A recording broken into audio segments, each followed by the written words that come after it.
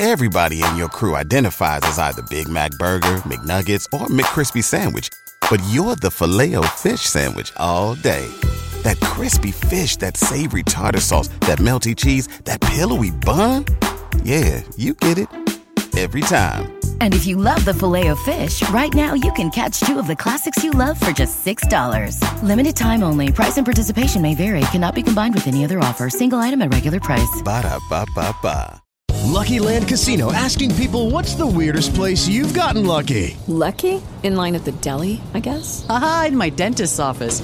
More than once, actually. Do I have to say? Yes, you do. In the car before my kids' PTA meeting. Really? Yes. Excuse me, what's the weirdest place you've gotten lucky? I never win and tell. Well, there you have it. You can get lucky anywhere, playing at LuckyLandSlots.com. Play for free right now. Are you feeling lucky? No purchase necessary. Void where prohibited by law. 18+. Terms and conditions apply. See website for details.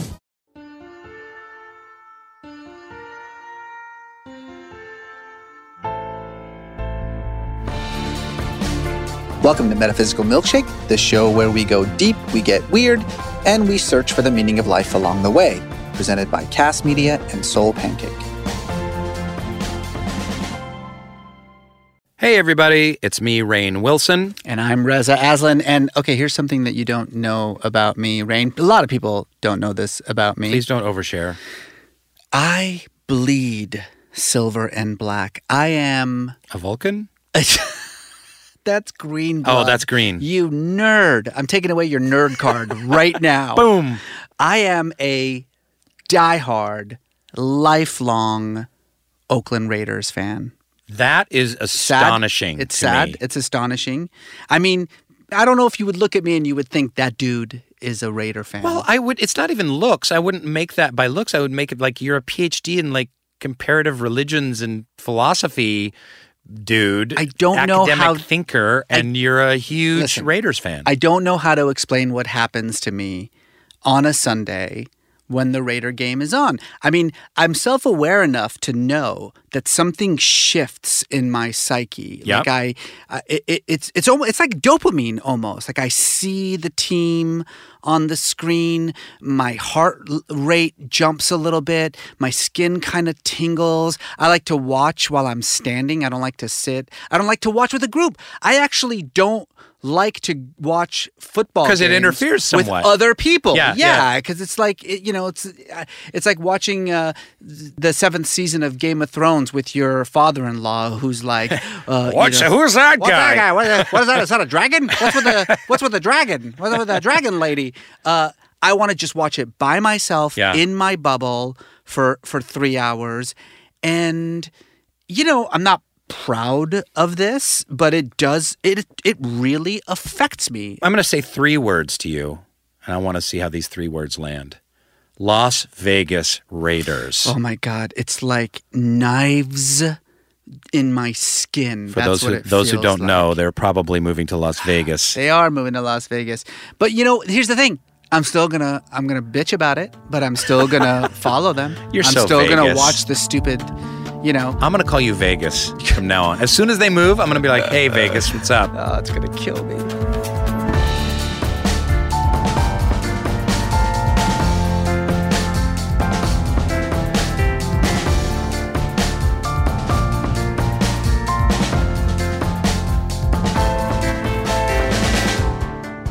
Well, I have a confession to make to you. Yeah. You probably knew this a little bit more because I'm a little more active about it on social media, but I am a huge, tried and true, diehard Seattle Seahawks fan. There's a lot of other sports teams I like and I have loved through the years, including the Seattle Supersonics, which breaks my heart to even say those words, but I went to my first football game when I was 11 or 12 in 1977, 78 to the Kingdome and watched Jim Zorn and Steve Largent play for the Seahawks and watched a bunch of games. Then ignored sports for 10 or 20 years and have slowly come back around. But I got to see the Seahawks crush and kill in the Super Bowl. That was amazing. They beat the Broncos, and I got to be there with my son. He got to experience that incredible rush So I feel you. Well, I'll tell you, there's two things surprising about what you just said. Number one, that you are a Seahawks fan. And number two, that you think I follow you on social media. When you're at that stadium. Doesn't everyone? You're at that stadium, okay? Yeah. It's like 80,000 people Yep. going bananas. Yep. Right? Yep. Everyone's wearing the same clothes. Everyone is chanting the same chants. Yep. Everyone is focused, mind, body, soul, on the same thing. And it can be a very diverse crowd. Yeah. Black and white and brown and every color and people who would normally loathe each other Yeah. in the real world. But in this stadium, Yep. it feels kind of like a religious experience, doesn't it? It does in a way. It is kind of a religious experience. Now, there's a lot to being a sports fan. Apparently, Americans spend $58 billion a year on sporting events. Billion. I completely believe that. So there are some different aspects to being a fan. It can actually have negative effects. After a loss, fans are more likely to be unproductive and eat unhealthy food. Oh, I could tell you much worse than that. But I will say this. I'm a worse dad on Sunday nights than I am normally. I'm a worse husband. Wow. Oh, yeah. You can track that. Well, my wife tells me this. My wife literally says to me, like, first of all, why do you torture yourself? Why do you know they're going to lose? Why do you put yourself through it? And that sounds like somebody who doesn't know anything about sports or, frankly, religion. Yep. Because, like, my experience of religion is all about torturing the self. But I'm on cloud 9 if we win, and I am just depressed if we lose. I'm literally using the word "we" as though I had anything to do with either the win or the loss. And those Raiders fans, they're crazy beasts. They're known as kind of the worst. It's a very ugly Yeah. group to be a part of. But, here's my theory. In a world in which we are feeling less spiritually inclined, in which we have less contact with religion, in which sort of we're looking for different ways of belonging, sports is the most obvious way of belonging, right? I mean, it has all similar rituals that you find in a religion, similar emotions that you get, from religion.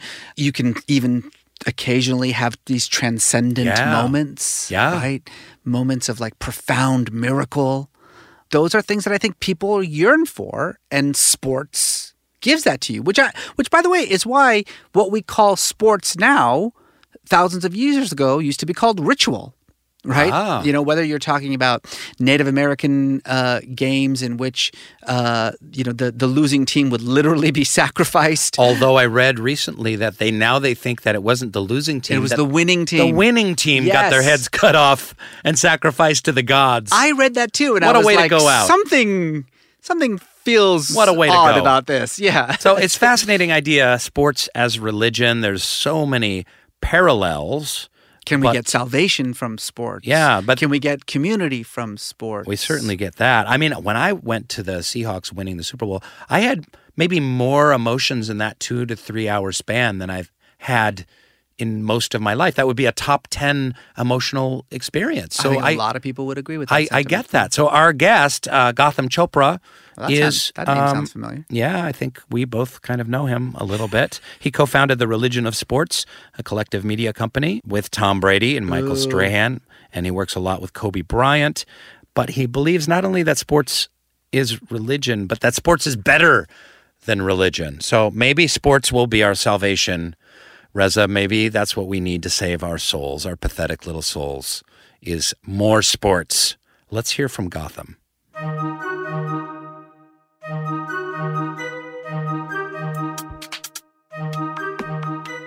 For the people listening that don't know this, you are the son of the world-renowned mystic self-help spiritual writer of all time, Deepak Chopra. What? I just thought it was a coincidence. Yeah, same last name. No, no one ever brings that up. How interesting. Oh, come on. You have to bring it up. People don't know this, so our listeners need to understand like where you're coming from. So you were suckled at the teat of Deepak Chopra's delicious brown breasts. Did he really make you suckle his teeth? No, because I was going to say, this could be very dramatic. News-making right now. But so you grew up with a spiritual zeitgeist in mind, and yet you were a young avid sports fan growing up in the Boston area. So before we get to the big question, give us a little background on that. The origin story, so to speak. So I'm first generation American. I'm the first person in my family to be born outside of India. And I grew up in Boston. My father, contrary to, I think people obviously associate, him now with this movement, over the last 20, 30 years, the New Age movement, the self-help movement. But my father was a immigrant. He came to this... A doctor. A doctor. He came to this country in the early 70s during the Vietnam War.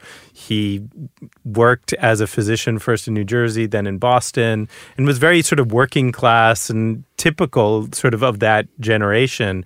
We had that sort of immigrant experience growing up. So I was born in 1975 in Boston. So you didn't have a guru experience. You had a working class doctor trying to support a family experience. My dad's transition into, I guess, the world that people associate him with now happened. Guruhood? Guruhood was when I was a teenager, right? So it was probably like when I was 13, 14 years old, that started to happen. For him, his own spiritual now persona was precipitated by his personal experience. He was, a miserable physician who called himself a certified drug pusher.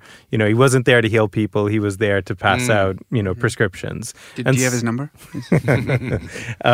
All through that experience, sort of my cultural assimilation as an American was through sports teams. I grew up in Boston. 80s, the Celtics were actually the only really good team. The Red Sox were cursed when you talk about another sort of... Patriots were a joke. Patriots were a complete joke. Bruins always lost to the Canadians in any sort of major sporting event or hockey.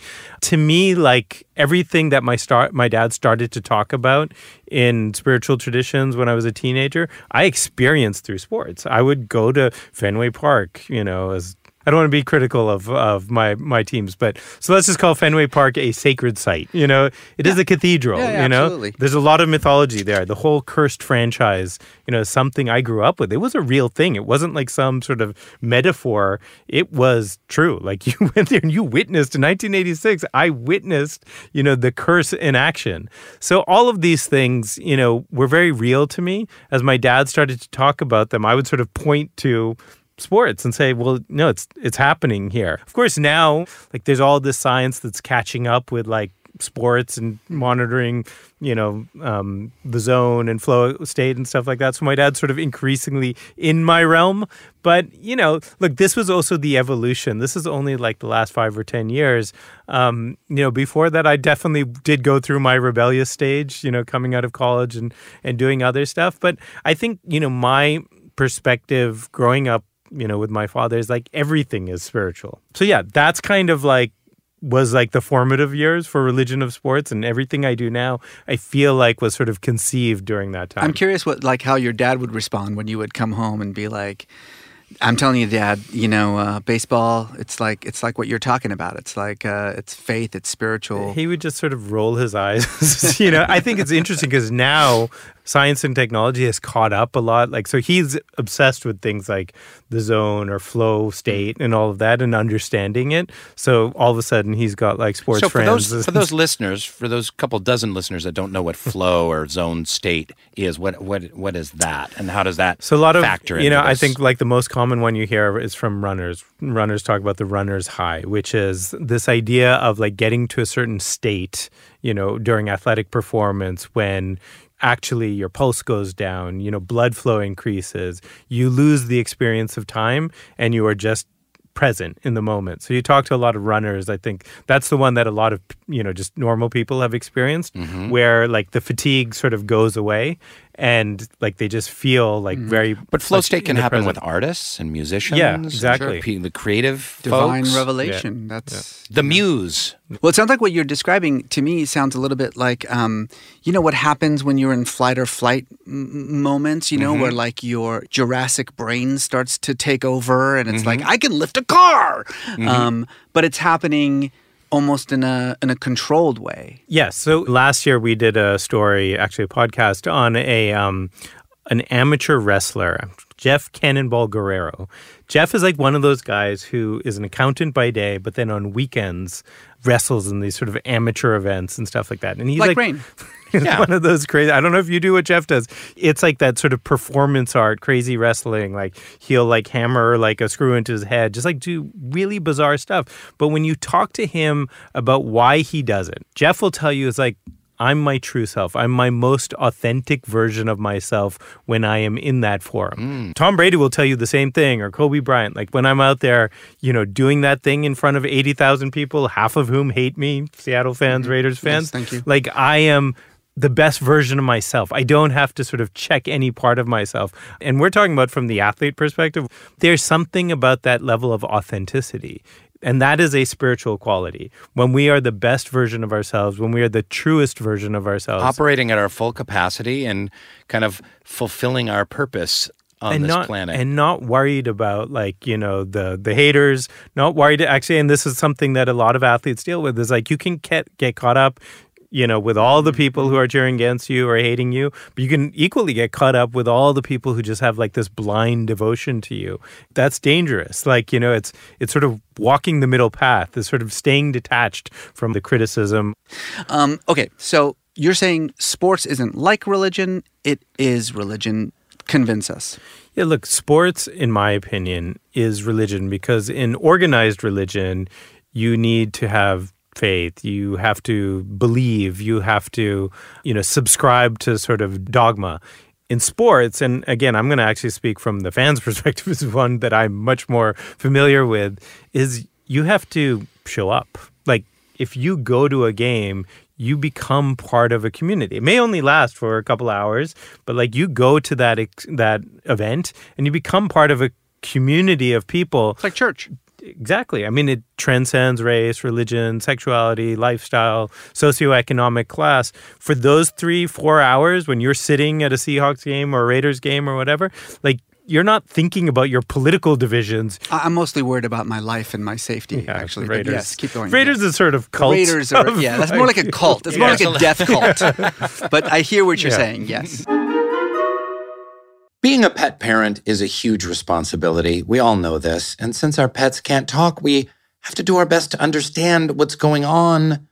But it's challenging because knowing something's up with them or their health and really getting to the bottom of what's happening, it's one of the greatest challenges of any pet parent. Enter Fuzzy. Let me ask you a question, Ray. Yeah. You ever spend hours Googling how to take care of your pets? I don't know about hours, but I've spent a long time, sure. Yeah, and you've got pigs and stuff. That's even more complicated. I just have hamsters. I used to have a bird and a dog. And I'm constantly having to Google stuff like, why is my dog sneezing all the time? And what happens when your dog constantly eats his poop? What's great about Fuzzy is you can skip crowdsourcing recommendations from, all the forums and social media that you go through with a trial and error, and you can get answers immediately.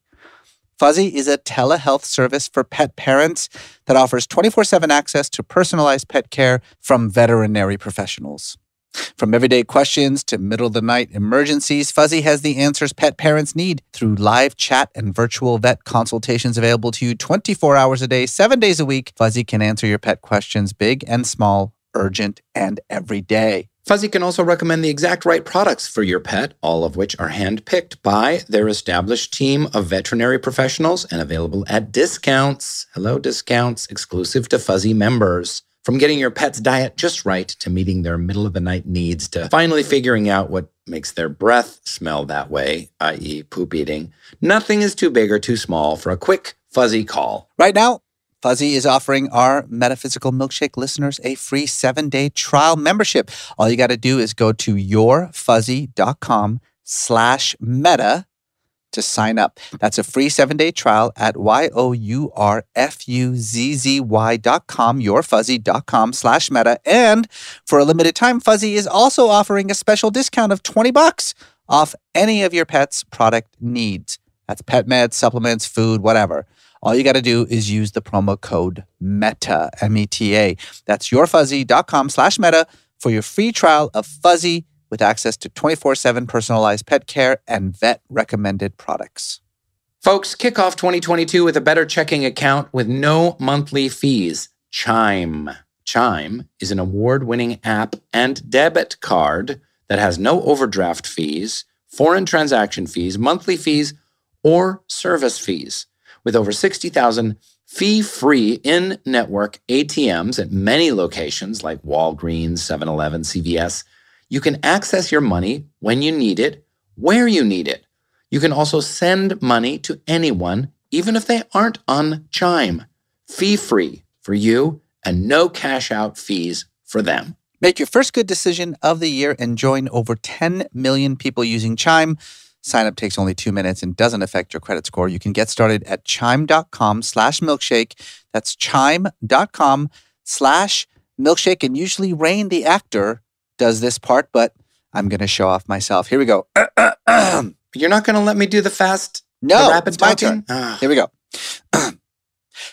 Banking services provided by and debit card issued by the Bancorp Bank of... Oh, you suck. That was Fine, terrible. you do it. Banking services provided by and debit card issued by the Bancorp Bank or Stride Bank, N.A. Members FDIC. Get fee-free transactions at any MoneyPass ATM in a 7-Eleven location and at any Allpoint or Visa Plus Alliance ATM. Otherwise, out-of-network ATM withdrawal fees may apply. Sometimes pay any when instant transfers can be delayed. The recipient must use a valid debit card or be a Chime member to claim funds.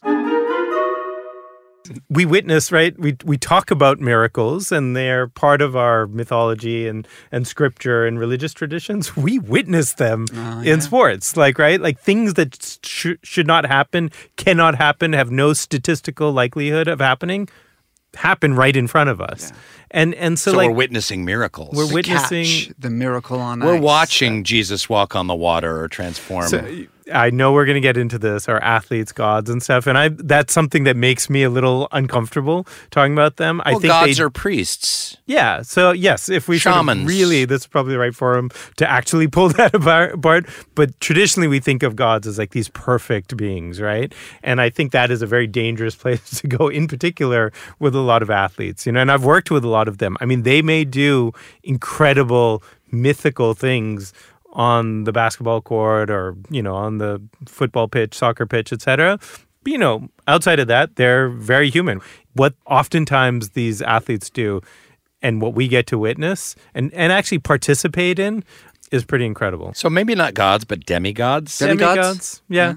I mean, to me, this sort of cements the idea that sports is religion. I mean, the level of idolatry in sports, and then, of course, fallen gods, antichrists, anti-heroes. All of these sort of metaphors truly exist in sports. But there are other aspects of religion that I don't see the metaphor carrying. Just curious, salvation, afterlife, sin. God. Is there sin in morality? Yeah. What about sin? Well, look, to me, this even proves the theory more, right? Of course there's sin. Of course there's corruption. Of course there's scandal. Deflategate. You don't deflate the footballs. That breaks the rules. You don't work with the trainer and then, I lost my cell phone. You don't fumble the fallacy football and have the Raiders recover it and then just simply say, you know what, never mind. Let's invent something called the tuck rule. God damn it, Tom Brady. I mean, this is the growth of religion has been about rewriting the rules, right? Is there sin? Absolutely, right? There's cheating. I mean, there is cheating in sports, right? We see it all the time. And that is a form of corruption. Salvation, redemption. Yeah, you're right. All of those things.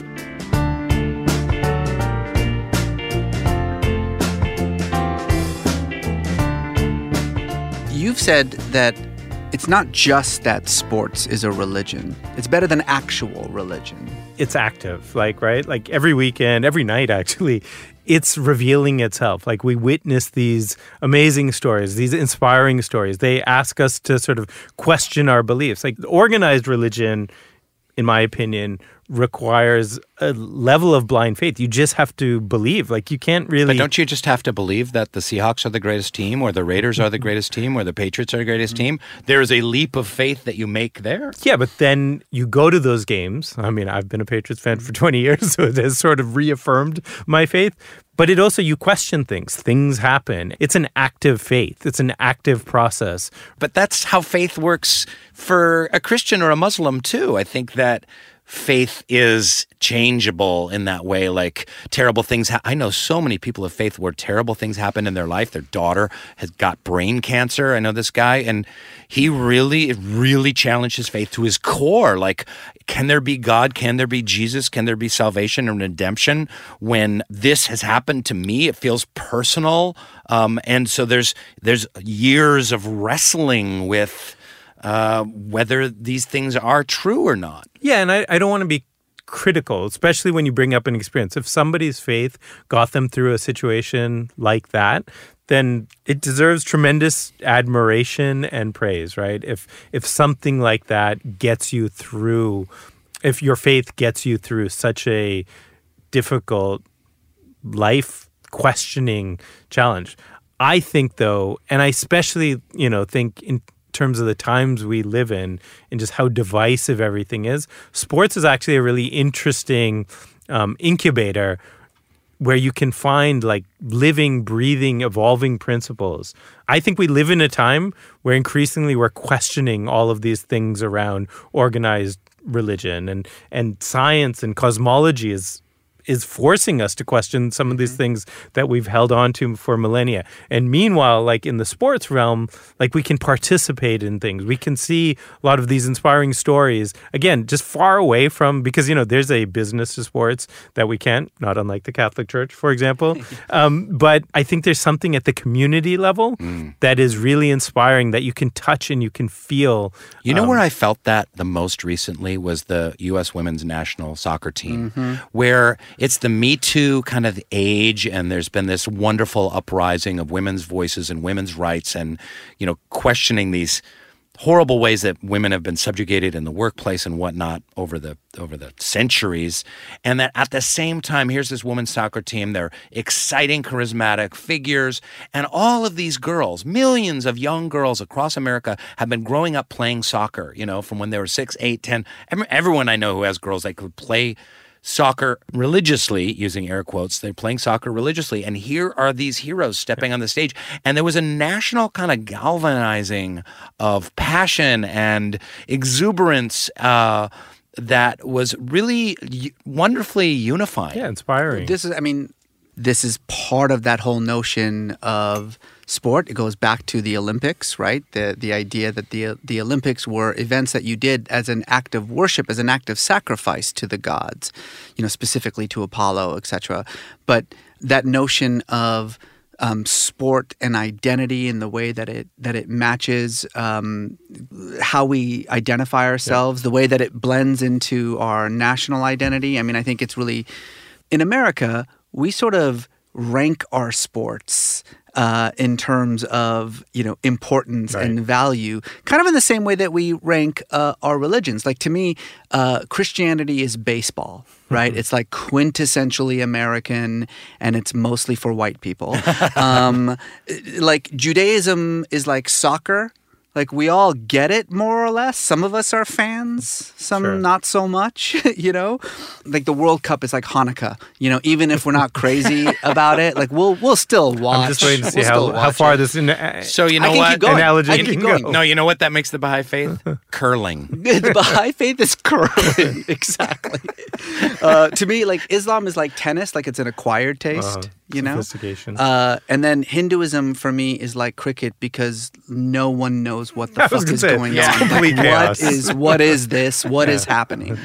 But we do that, right? We rank sports here. Right. Is this a global phenomenon or is this mostly an American thing? No, actually, I think America has sort of popularized this thing and it's sort of like, pushed the boundaries. But I think like when you look at soccer, football, you look at cricket, you look at some of these sports that are hugely popular around the world and have so much sort of depth to them and have so much sort of history and richness and express themselves in so many different ways. Soccer is the ultimate expression of the religion of sports in terms of its many endless denominations, across the planet. And that, from the biggest pitches, like, FC Barcelona versus Real Madrid is probably the biggest rivalry in the world, and part of its rivalry is because of the politics of faith. It is two sort of quintessential faiths battling themselves out. But then you look at like the most rural places on the planet where there's soccer pitches. I mean, there are these places in Buddhist monasteries in Tibet where, you know, the soccer pitch is the sort of hallowed ground. Do we then even need religion anymore if we have sports? Like, we are as a Is the world. answer more sports then? Yeah. Yeah. I mean, what? I think there's aspects and there's wisdom contained in sports that we can mine and that can help us live more meaningful and fulfilling lives.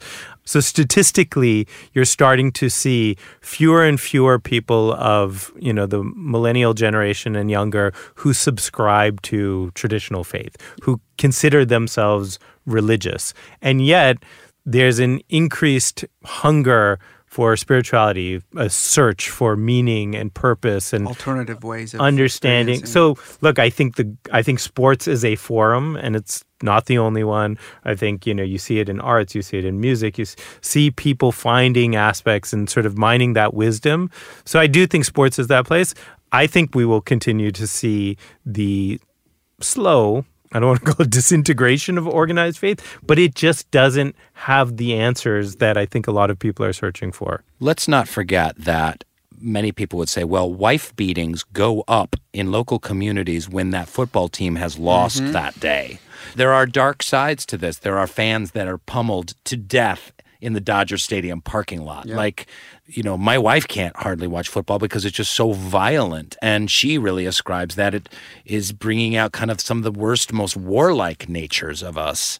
For our entertainment. I mean, that's the There's creepy a little bit part, of the gladiator, bread and circus. And I think that's, look, I would also say, because I like the, you know, one of the things, there's this article that recently came out about Mohamed Salah, the football player he's Egyptian, he's Muslim, he plays for Liverpool. And there was an actual statistic that saw over the last year where he, I think, you know, was probably the most popular player in the Premier League. The hate crimes, you know, anti-Muslim crimes went down in Liverpool, working class England, during the past year. Because this guy, you know, sort of broke all of those sort of conventions. It's beautiful. Today's episode is brought to you by Huel, my favorite nutritionally complete food. Every Huel meal contains the 27 essential vitamins and minerals, protein, healthy fats, and fiber I need in a single meal. And right now, let me tell you, Rain, I am loving their macaroni and cheese. Now, mac and cheese is one of my all-time favorite meals. It's everyone's all-time favorite meal. And Huel's mac and cheese tops that list. It has all the nutrients my body needs, 27 essential vitamins and minerals, and is only 400 calories per serving. And it has 25 grams of plant-based protein. I'm getting more protein than 4 eggs, all the vitamin C of an orange, more calcium than a yogurt, more potassium than a banana, and 1 bowl of Huel mac and cheese. Wow. It only takes 5 minutes to make for lunch. You just add hot water. You can make it in the free on-the-go pot they give you with your first order. You can take it wherever. Reza, it's like they've made this super healthy fast food. Everyone needs Huel mac and cheese in their life, especially if you're super busy. And a mac and cheese lover like me, it is so delicious and creamy. Oh, you won't be able to tell that it's plant-based. And you know what? Huel has a whole range of other meals that are perfectly balanced with all the nutrients your body needs. They've got a bunch of flavors like Mexican chile, Thai green curry. Again, all of them nutritionally complete and made in 5 minutes or less. Plus, I love how easy it is to work Huel into my routine, keeping me happier and healthier no matter how busy I am. You got to try it. We're partnering with Huel to give all my listeners a free t-shirt, a free on-the-go pot, and free shipping with your first order. Go to Huel.com/milkshake to take advantage of this offer. Supporting my sponsors helps me make this show for you, dear listeners. So show Huel some love. Claim your free t-shirt, free on-the-go pot, free shipping with your first order at Huel.com/milkshake. Huel, Huel.com/milkshake. Folks, let's get real, okay? I think we can all probably up our fruit and veggie game. It's hard. Keep track, eating all the veggies, so much kale. I've eaten so much kale. This year, I want to change that. I want to up my game. That's why I'm keeping my freezer stocked with Daily Harvest. Daily Harvest is the easiest way to get more fruits and veggies in my life every day. They have my back with delicious food that is good for me and good for the planet. Daily Harvest delivers delicious harvest bowls, flatbreads, smoothies, and more, all built on organic fruits and vegetables right to your door, and it conveniently stays very, very fresh right in your freezer. We're so obsessed with it. My wife eats like Daily Harvest every day. She's ordered so much Daily Harvest, there's no more room in our freezer for literally anything else. It's full of we got the broccoli and cheese harvest bowl. We love that one. The tomato and zucchini minestrone soup. They got this like banana ice cream thing. They got like these. Okay, we get the idea. Listen, Daily Harvest takes literally minutes to prepare and never uses preservatives, added sugar, or artificial anything. And that goes for everything. So many delicious options for every time of the day: breakfast, lunch, dinner, snack, or dessert, as Reza is going on about. Daily Harvest has you covered. Daily Harvest is all about preserving and protecting the earth for current and future generations to come. Daily Harvest also makes it easy to feel good about what you're doing for yourself. So go to dailyharvest.com/milkshake and you can get up to $40 off your first box. That's dailyharvest.com/milkshake for up to $40 off your first box. Dailyharvest.com/milkshake. Your household too can have fights over who gets the Daily Harvest dessert.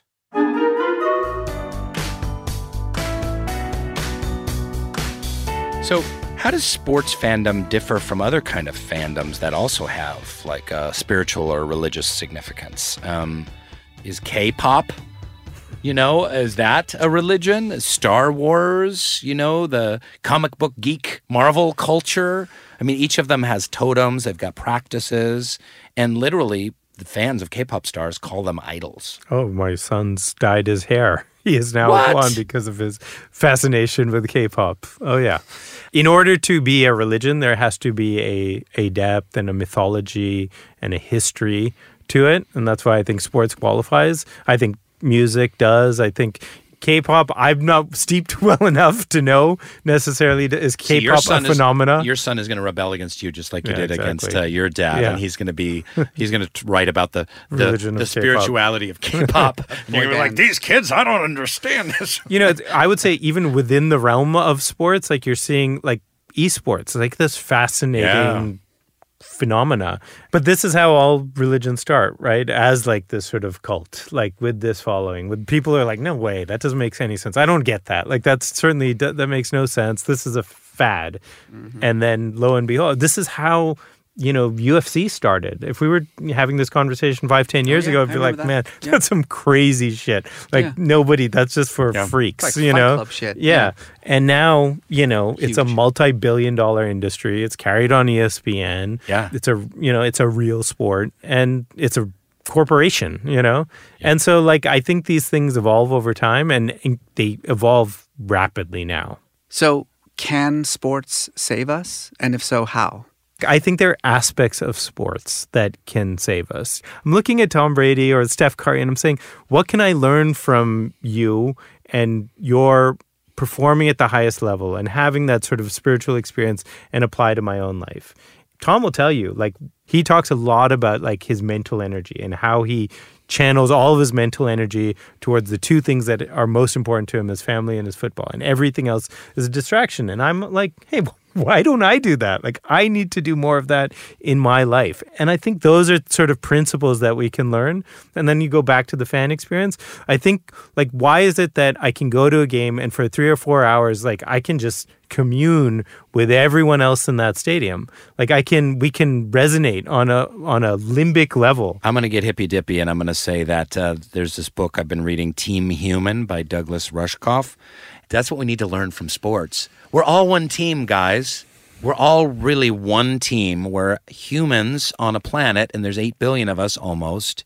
And can we root for each other and cheer each other on and strive for our best and work together? I know it sounds hippy-dippy, airy-fairy, but there's something to that. So, lightning round. Lightning round. Describe your soul in 10 words or less.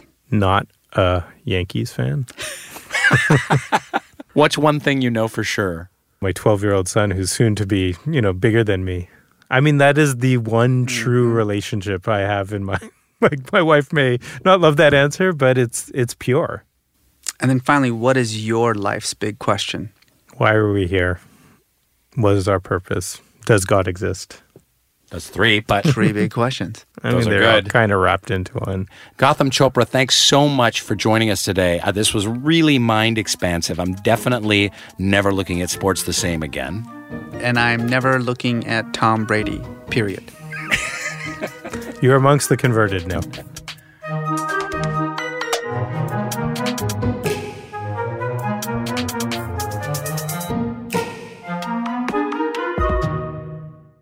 Well, that was super fascinating. I love Gotham. Great guy. Great guy.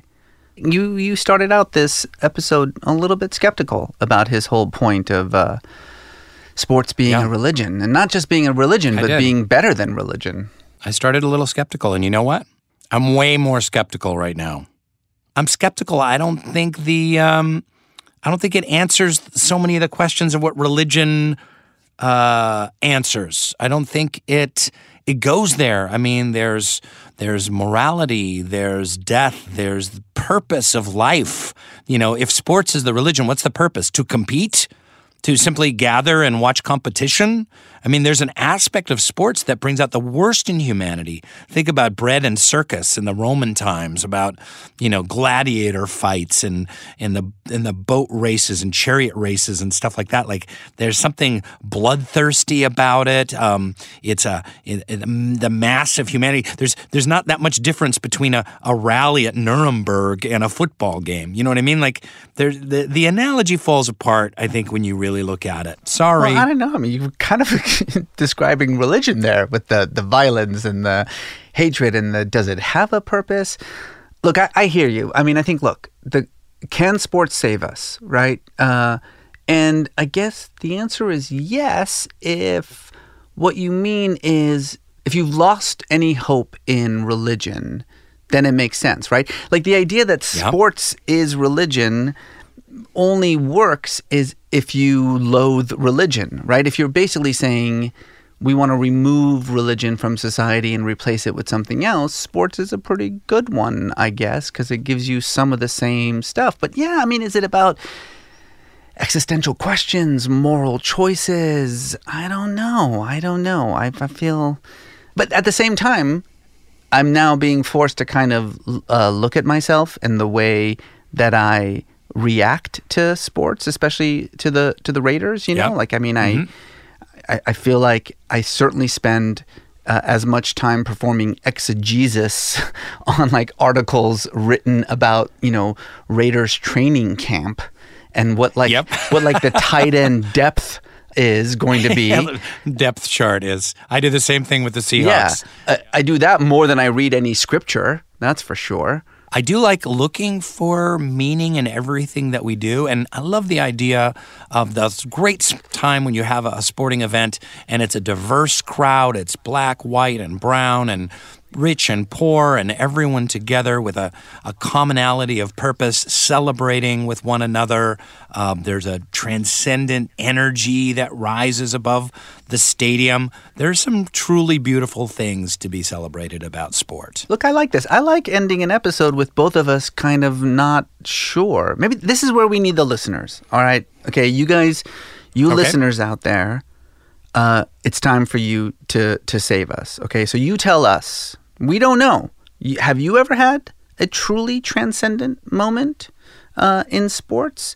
I mean, I don't mean like excitement because your team won. I mean something that made you feel like you were out of your body, that you were part of a larger movement and identity. Connected to the cosmos itself. Hey, milkshakers.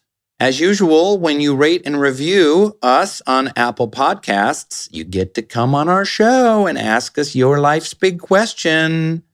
And today we've got John from California who left us a lovely review, and we're bringing him on. Hello, John. Welcome to Metaphysical Milkshake. Thank you. So, John, what's your question for us? No, I'm just thinking about sports and how it has such a long history in all cultures. And given it's Super Bowl week here in LA, I was wondering why you think people are so into it and get so dedicated to a single team. Oh, the topic of this week's episode aligning with the guest. That never happens. That's true. Gotham Chopra is a interview that we recorded recently, and he's all about sports is the new religion. That it has all the aspects. It has everything people are looking for in a religion. It has, transcendent quality. It has the ability to bring people together of different backgrounds. It has community, shared interest, excitement. Well, I mean, it also has, I think most importantly, that the sort of notion of collective identity, right? Community. Yeah. And I think that to me is where it really has that kind of existential quality, as we were just talking about. I mean, we've already talked about how Rain and I are big sports. Are you a sports fan? Yeah. John? Or you're just not? Rain, probably similar to you, maybe. I'm from Seattle, and I went to the UW, so I'm a longtime Seahawk fan. So I'm a reborn Rams fan now, though. So. Wait. No. That's not how it works. John, that's not how it works. You grew up in Seattle. You're a Seahawks fan. You don't move to LA and everyone else. I moved to Seattle from LA, so I was a Rams fan first, so it's fair. Okay. You are forgiven. You are forgiven, just like the priest forgives his flock. You see how that works. But as we were just discussing, with Gotham, there's something about sports that gives us that sense of tribal belonging that we just don't have as much anymore, right? Like, as a nation, the concept of like a national identity, I mean, we're so divided, we're so polarized, it's hard to say with any kind of seriousness that like, oh yes, we're all Americans and we all bond in that American sense. Racially, ethnically, like those kinds of old markers of identity just don't do it for us anymore. And so in many ways, like, sports has become the primary way in which we find a sense of community and belonging and a common language and a common way of kind of identifying ourselves. And we all sing the same songs and chant the same, chants and wear the same colors and perform the same rituals. And as we discussed, don't you think, Reza, that there is we're tribal creatures, fundamentally, and there's kind of healthy tribalism and there's unhealthy tribalism, as witnessed in contemporary partisan politics. But sometimes sports can be the very best of human tribes. Like, we're diverse and we're cheering on the underdogs and we're rooting for the human stories and we're coming together in support of people on a mission, and it can be really elating and really beautiful, but it can also result in guys getting beaten to death in parking lots, and we go to our worst tribal instincts. Yeah. What do you think, John? No, I think it's very true. Especially football, they've equivalated it to war in the past too, and kind of win together, lose together, but in different cultures or different sports. You gotta fight in the trenches. Hockey in Canada or soccer in Europe or whatever, right? So it's crazy. Well, hockey's perfect because they can just stop the game and just get into a fist fight. Can you imagine if that was the case in every sport, like in curling? They just stopped and just started pummeling each other, and the refs kind of like kept everyone else back and let them like hammer it out, and then said, "Okay, continue. You can continue rolling those little ice balls around." Funny. I got to be honest with you. I'm torn here because the Bengals beat the Chiefs, and as a lifelong Raiders fan, as listeners know, I will be forever grateful to the Bengals. Forever. Then again, the Bengals also beat the Raiders. So, little tough. Rams, I couldn't give a shit about the NFC. I've never cared about the NFC. Seahawks, fuck you guys. Hey, be nice. I don't really care. But LA, you gotta root for the home team. The Super Bowl's at home, so I don't know. I'm torn. The new stadium, it's great for the city. Yeah, no, I hope it's a great game too. But it's going to be an exciting week here. Another interesting thing about sports is I heard this fantastic interview with Noam Chomsky, and he realized that he thought that Americans had a much greater capacity for a deep political understanding and passion when he was listening to sports talk radio, because there would be all these callers in on AM radio stations talking about earned run averages and percentages and trades from 10 years ago and salary caps. And like the average sports fan's knowledge of sports, like my knowledge of NFL players is pretty staggering. I could probably name hundreds of players in this league. And Chomsky was like, well, if contemporary Americans can know that much about sports, then they can learn to be that passionate and that detailed about their political ideas. Meh. So. Meh. Maybe if like Chuck Schumer and Mitch McConnell fought each other like Gladiator NHL style. ring, sumo, yeah. Who are you rooting for, Rain? For me, I guess I don't know who I'm rooting for. I guess I got to root for the Rams. I have a lot of friends that are Rams fans, but at the same time, wow, the Bengals taking a Super Bowl. That would be historic. Yeah, that'd be fun. That would be a lot of fun. Just be a good game, right? I'm just a fan of the game, and just wondering where Russell Wilson is going to end up next year. We'll see. Maybe the Raiders. Maybe. We'll see. Thanks for coming on, John. No, thanks for having me, guys. Have a wonderful day. Folks, if you've got a question for us, it's very easy. All you got to do is rate and review us. Ask your question on Apple Podcasts. And who knows? We might have you on and you can ask us yourselves. So hit us up on Twitter. Or Instagram. I guess so. At Reza Aslan, at Rainn Wilson, #metaphysical. And even though I hate Twitter, we love our listeners. So write us, please, and tell us what you think. And you can send us pictures of you in your most kind of bananas sports moment, if you like.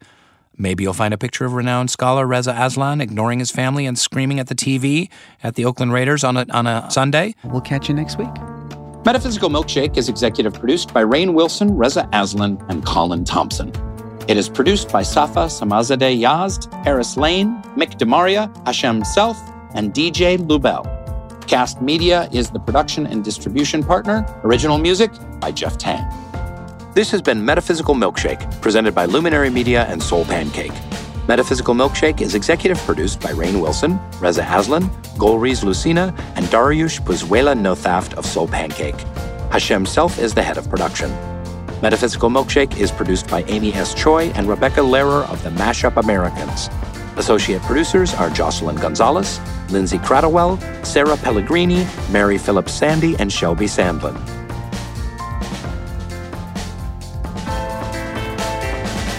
So, me and Gotham and Rain, the three of us, a long time ago, got to spend an entire afternoon at Bad Robot talking to J.J. Abrams about the spirituality of Star Wars, which means that whatever else, dear listener, you do in your life, you will never, ever be as cool as us.